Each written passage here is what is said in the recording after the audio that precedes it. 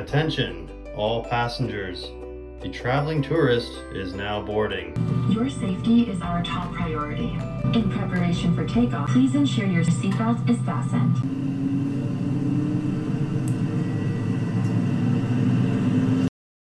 Hello, lovely humans, and welcome. I am your host, Debbie O'Brien, and I am the traveling tourist. I appreciate you joining me today for episode 2.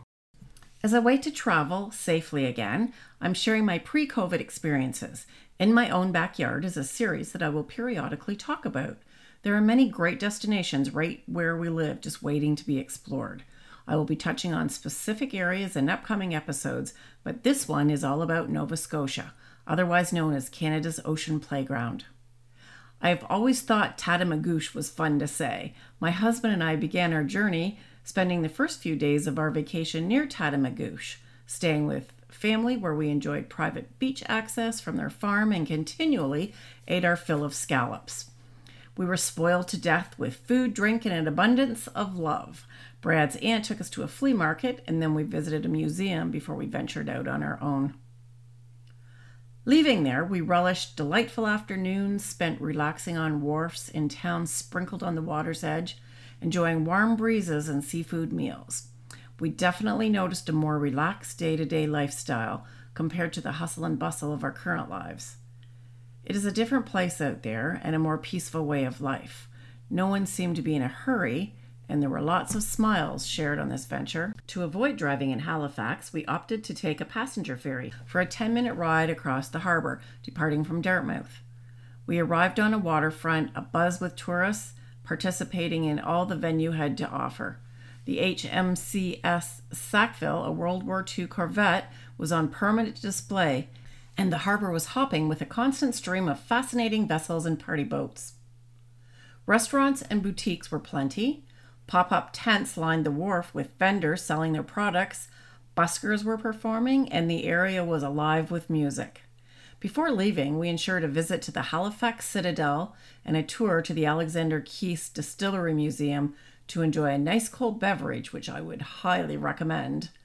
Another hot spot we made it to was Peggy's Cove, a famous landmark for tourists. Bradford and I agreed there was not much to this attraction, but the photo factor did make it very worthwhile. That, and now we can say we've been there. It was quite windy on the day we arrived. I noticed that the waves could get pretty high, and I was slightly concerned that people might not heed the warning signs and walk out too far on the rocks. So we headed to the gift shop to make some touristy purchases before setting out on our next scheduled stop, which was Lunenburg, a UNESCO World Heritage Site. I couldn't get enough of this adorable town, set on the water with extremely narrow streets, the pastel-colored homes dating back as far as the 18th century. Bradford enjoyed the Blue Nose schooner that was on exhibition and undergoing restoration during our visit. And we sat down to a lovely seafood lunch on the wharf with the soothing sound of water lapping against the docks. I would have loved to stay there longer just to relax on the waterfront, but we had booked a hotel that night a fair distance away and had to make the 2 ferries that would take us there. A word to the wise: make sure you have enough time to visit all the sites without rushing. We made it to our hotel for the night, but didn't get to enjoy the view upon our arrival as it was too late and quite dark. However, we were not disappointed when we woke up in the morning to a very grand view of Briars Island Harbor. Bradford went to grab a coffee, and I thought I'd check out the area. He stopped at the restaurant while I carried on past him towards the water's edge with my camera in hand. The purpose of our arrival on this island was to board a boat that morning to go whale watching. We were really excited about that, and I took a few pictures of the harbor and then turned around to look at the restaurant and the grounds. I took a few more shots that way and then noticed everyone seated at the tables in the restaurant intently watching me. I actually waved at them with a big smile because that's just me, and it was so much fun. A few minutes later, Bradford came out with our morning Java, laughing at me. I happily announced that I was waving at everyone as he gestured for me to turn around and proceeded to tell me that while I was waving at the restaurant patrons, they were looking beyond me to a whale and her calf in the harbor. Apparently, they'd been putting on a show behind me, which is rare to see in the harbor, and my camera was nowhere near them. I had missed the sights totally with my back to the water. But no fear, we boarded the boat and navigated out to the bay. It was a nice sunny day to spend on the water, and we were guided with stories from our captain and first mate along the way. At one point, we had porpoises alongside us diving parallel to our boat, which was fascinating to watch. Our captain knew just where to look, and before long, we spotted a few whales. The humpbacks gave us the performances we were waiting for as they frolicked on the surface, making huge splashes with their tails. I was surprised to see a rubber raft carrying at least a dozen people zoom in on our entertainment. They were up close and personal, which would have been a little too much for my comfort in such a small vessel, but they did get the splash they intended. We had a blast with our captain and the other passengers. It was well worth the drive and the ferry rides to spend that day on the water. I did get some amazing photos, but it's a good thing I'm not a photographer for a living. I have been known to leave the cap on or run out of battery at the most opportune times, and my camera's usually packed away when I need to have it focused. It was so thrilling to see the tide go up and down in the Bay of Fundy. It certainly was a sight, and you can actually walk out on the seabed during a low tide. We would look once, and the boats were floating on the surface. The next glance, the boats were keeled over on the bottom of the bay. Our aunt owned a tidal clock set to the in and out of the tides, which we wanted to purchase before leaving Nova Scotia, but we never did find one. Nova Scotia is famous for its festivals, and they certainly know how to have fun. We traveled through Digby, where a festival was in full swing, and we had to stop. The town was lit up with entertainment everywhere. There was a guy balancing on stilts and a little man on an extremely tall bike. We ate at one of the makeshift food stands and then came across a band that was just getting started. People were enjoying beer and dancing, and we joined in and had a truly good time. From Digby, we boarded a ferry to St. John's. After we checked out the ferry, I decided to grab a cozy spot inside. I swear Bradford's always at the right place at the right time. He came to find me, animatedly explaining what he just witnessed. He was on the bow taking in the views when a young man caught everyone's attention. He knelt down on one knee and asked the girl he was with to marry him. It was a touching moment for those who witnessed, and fortunately a happy one for the young man. Those special moments in life are not observed every day. It will be nice to see restrictions loosen and things back to somewhat normal soon, so that parties on the wharfs and the summer festivals can resume. Along with having a fantastic family visit, we did manage to hit all the tourist attractions we set out to. It seems like there's never enough time, though. I can't wait to get back there. On our next visit, we'll be sure to drive the winding roads of the picturesque Cabot Trail. Accommodations were plentiful with a wide array of choices. There is no shortage of activities to experience.